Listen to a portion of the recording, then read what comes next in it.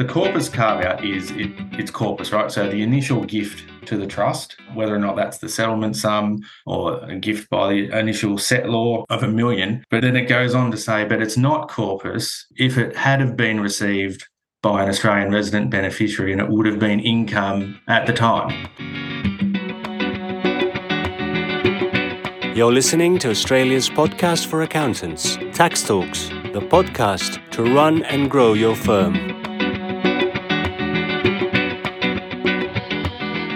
Welcome to episode 408 of Tax Talks. This is Heide Robson, and thank you to DocuSign for sponsoring this episode.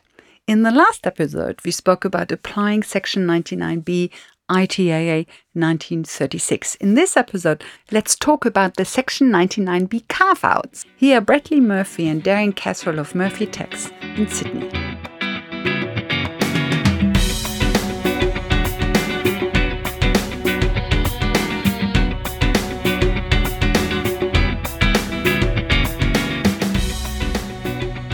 The Carve Outs. They cause the most, there's a massive divide between what we say corpus is, what the client says corpus is, and what the client says corpus is. Yeah, so the corpus, the question of what is corpus, that is the biggest problem for you when you have a foreign trust problem, correct? It's the problem for everyone. And as Brad mentioned before, it's absolutely key that if there's a foreign trust, it's got accurate records, because working out what is corpus. So the corpus carve out it's corpus, right? So the initial gift to the trust, whether or not that's the settlement sum or a gift by the initial settlor of $1 million. But then it goes on to say, but it's not corpus if it had have been received by an Australian resident beneficiary and it would have been income at the time. So, it kind of starts to get a bit tricky then around dividend reinvestments and accumulations, because if you were an Australian resident, you'd pay income tax on the value of the dividend reinvestment, but you'd get recognition in the cost base, right, for the share. But are they saying you're denied the corpus in that scenario, right, because the value of the trust is going up? So it becomes quite tricky. The problem is that you didn't pay tax on the dividend reinvestment. So if it was in Australia, if you held a share and it paid you a dividend and you reinvested it, you would have paid tax on that dividend. And the problem is that, if you never paid tax on those dividend reinvestments, then you have to face the music at the end. Whereas if you declared these dividends going through, then it probably does qualify as corpus. Well, this is where it gets interesting when you're talking around. It's pretty clear when you're talking about like house goes into a private family trust, but when you're talking retirement plans, for example, yes, and there's employer sponsored contributions, there's performance over time.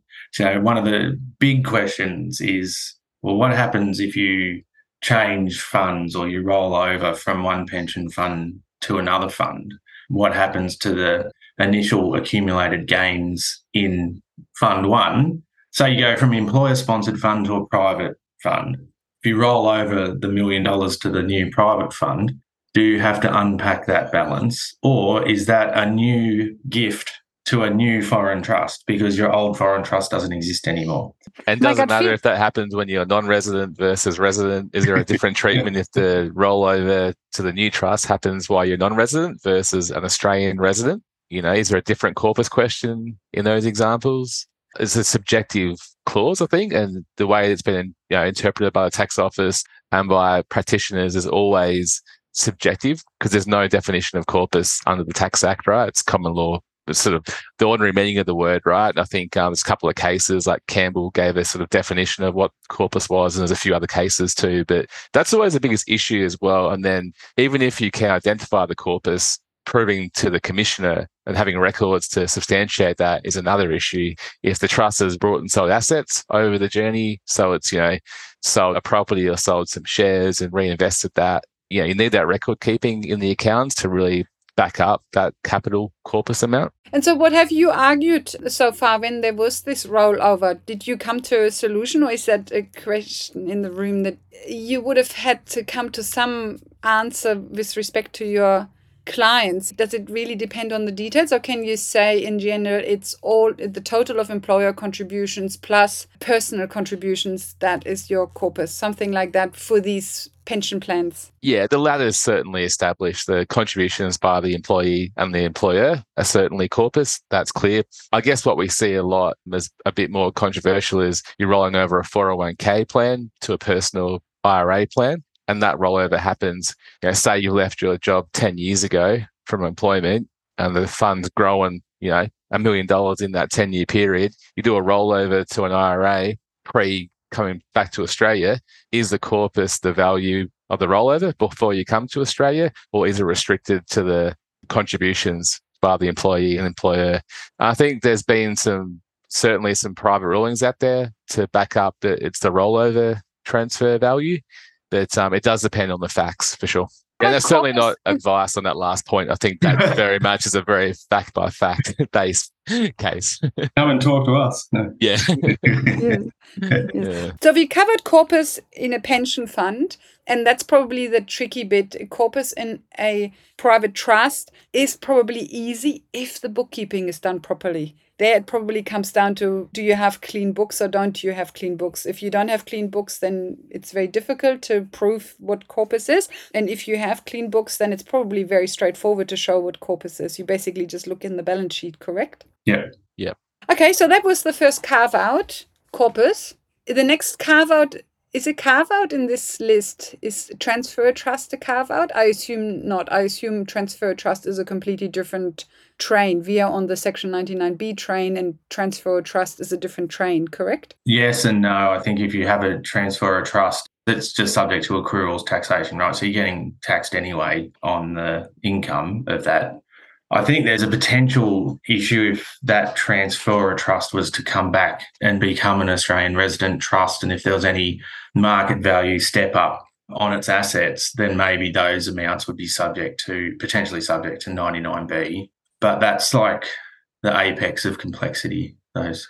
Yes, but I can imagine transfer trust doesn't face 99B really, because a transfer trust is basically already treated like a resident trust, because you basically look through. Subject to accruals, right, already, because you admit that in the box when you say, did you transfer assets to a foreign trust? Yes.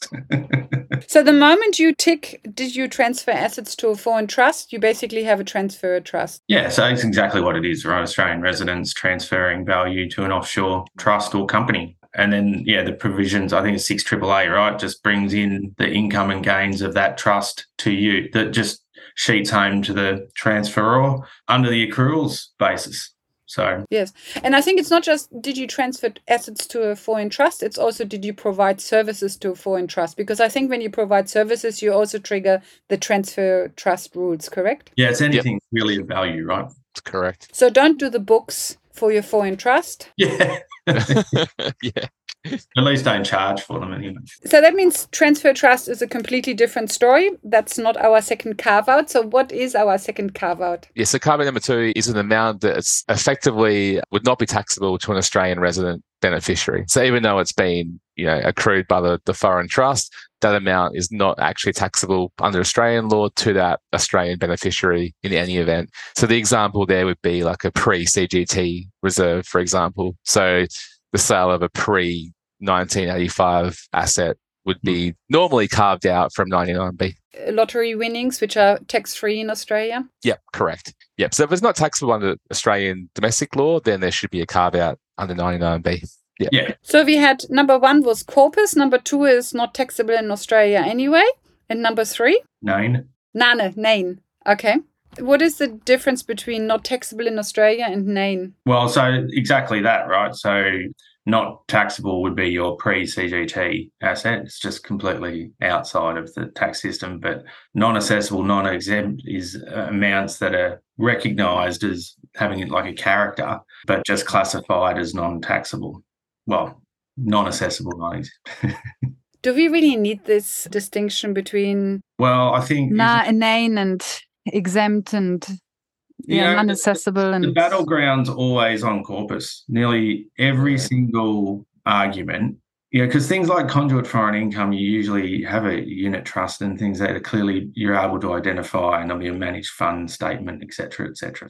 These later carve outs, these minor ones, whether or not the trustee, whether or not it's been included somewhere else in Division 6 or whether or not the trustee would be subject to tax on it, they're all sort of minor carve outs, because the big one is if you go back to the start and you say, these foreign trusts are pregnant with accumulated income and gains. And the main carve out is always going to be the corpus battleground. And what is it? Because for companies, we have the conduit foreign income, especially, CFC rules, controlled foreign company rules. So we already pick up on that income as we go. But in a trust, we don't pick up on it unless it qualifies as a transfer trust. But let's assume it doesn't. Then we don't pick up on it. And so we really have to pick it up when it comes to Australia under 99B. Yeah, and it's when you think about the reporting that goes behind why 99B is in place, you look at jurisdictions where, Cook Islands, New Zealand, there's no Australian tie to regulation for reporting and, with these entities, not like Companies House or anything. If you've got some formal government monitoring, Singapore has, like I said, Companies House, the UK's got company, we've got ASIC. It's all pretty easy to find out, from the government's point of view, if they want to find out something about, Australian ownership of entities overseas. And if they're companies, you can find out. So it's where you hit the Seychelles and the Cook Islands and, these other pockets of secrecy that still remain. So you can only sort of assess on receipt, can't you? I was just thinking what these rules are called. I think they are called common reporting rules. Common reporting standards. Yeah, common reporting rules. Yeah, and FATCA. Yeah, and FATCA, yeah. But they probably, you're right, they probably don't pick up trusts as well as they pick up companies or bank accounts. Yeah.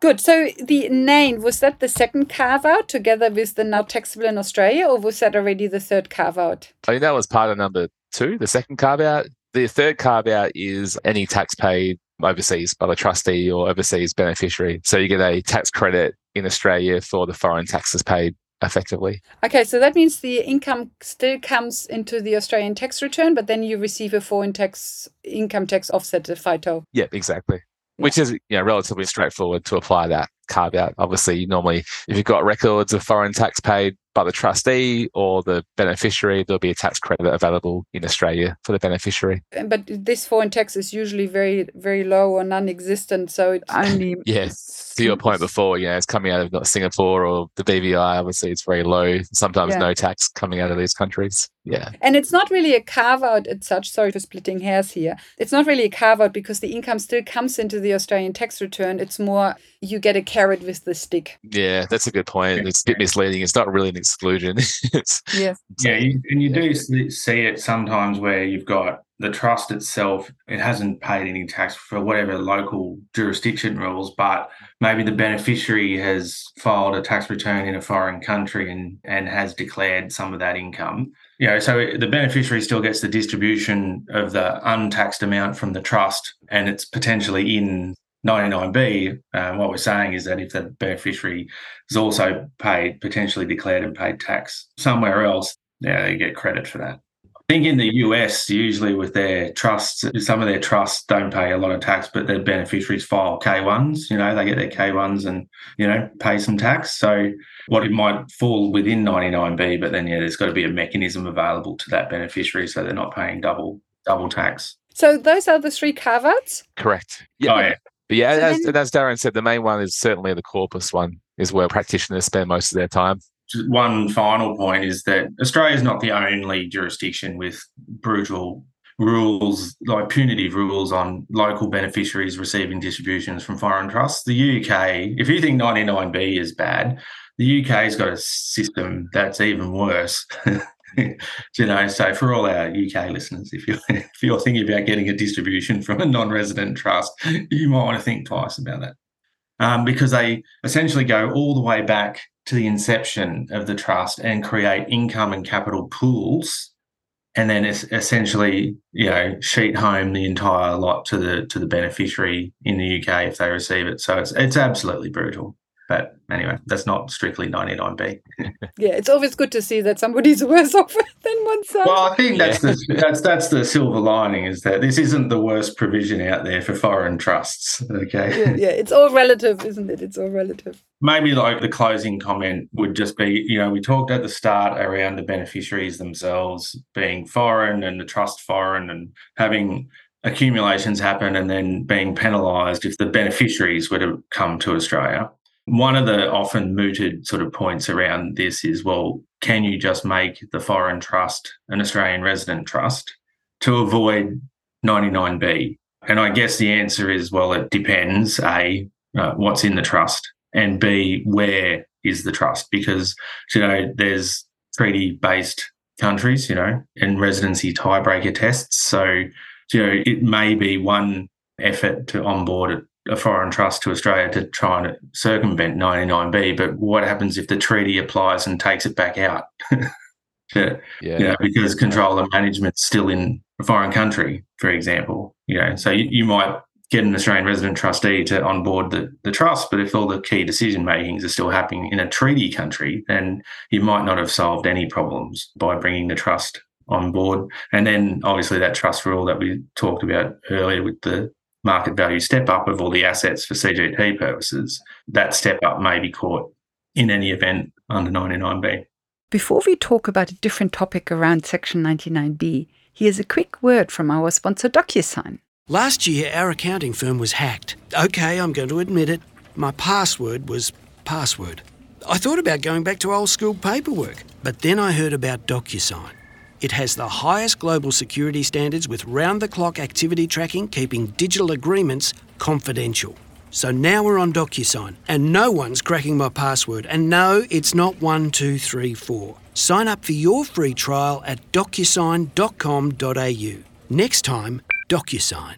In the next episodes about Section 99B, we will go, among other things, we will go through different scenarios and then look at how those scenarios are taxed in the hands of resident and foreign beneficiaries, depending on whether the trust is a resident or foreign trust. And as we discuss these scenarios in preparation of this next interview, and as we are planning how to make it as clear as possible for you, Bradley and Darren already share some very helpful insights that I'm very keen to share with you here. In the examples I sent you, I listed a trust moving from foreign to resident and what happens. I think I will add another example where a resident trust moves to be a foreign trust and what happens. I too. That's a great question. And that's a nasty one too. Nasty. Yeah, we should chat on that next time, actually, because that is a lot of people miss. Yeah. Oh, I was going to say, because basically if an Australian trust, right, becomes a non-resident trust and there's an exit tax at that point, a deemed disposal based on the market value of the assets in the trust at that time. And I guess normally if you have an Australian corporate trustee of the trust, it's normally going to remain an Australian trust. So it's normally where there's two or an individual trustee and the individual goes overseas and becomes non-resident. At that time, the trust itself will become a non-resident trust. And unlike the individual exit charge, which you can defer, there's no option for the trust. It's basically at that time, the exit event happens based on the market value of the assets in that trust, which, can be a bit of a disaster, to be frank.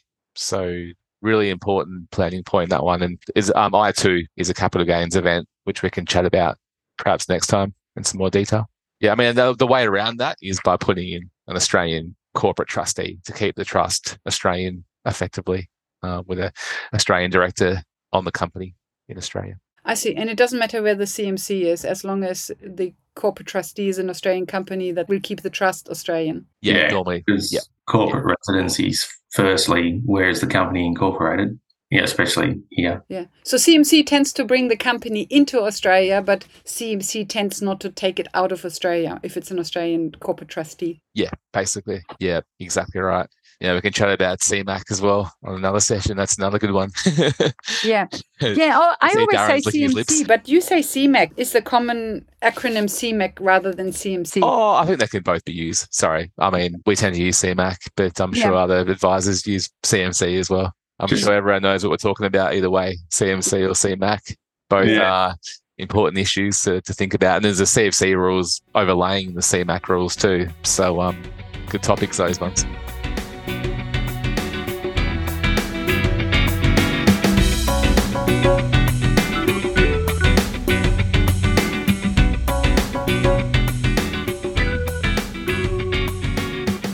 Bradley Murphy and Darren Casserole of Murphy Tax in Sydney. So the big carve out is corpus. That is the big question. To escape from 99B, corpus is your best way out.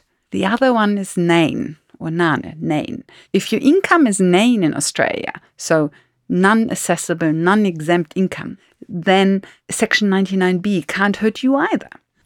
In the next episode, episode 409, let's step aside for a moment and look at the assessment of trustees. We always mention the assessment of the trustee as an option when things go wrong, but what does that actually mean when the trustee gets assessed? That is what Bradley Murphy and Darren Casserole will cover with you in the next episode. And then in the episode after that, episode 410, Bradley and Darren will go through 6 questions with you about foreign trusts and foreign companies. They will talk about transfer trusts, convert foreign income, the concept of CFC versus CMAC, how a bare trust is not affected by Section 99B, and a few other things. And that will already bring us to the end for this year, and then next year we will cover various scenarios for foreign trust, 6 scenarios to be exact. For example, a resident trust becoming a foreign trust, and even more relevant, a foreign trust becoming a resident trust, among other scenarios. Then we will cover the change in amendment periods due to the finalized 2015 regulations. Spoiler alert, if in doubt, assume an amendment period for 4 years. The 2015 regulations move more and more taxpayers to a 4-year amendment period. Then after that, we will do a pipeline walkthrough with a medium-sized accounting practice who has a couple of $1 million in turnover, actually more than a couple of $1 million in turnover, so not a small one.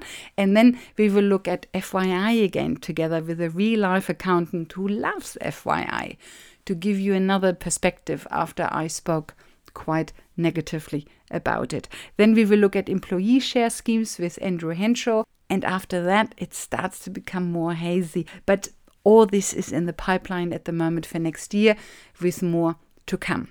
So in the next episode, episode 409, we will look at the assessment of trustees with Bradley Murphy and Darren Casserole of Murphy Tax in Sydney. What does it actually mean to assess the trustee? Until then, thank you for listening, and thank you to DocuSign for their support. Bye for now, and see you in the next episode.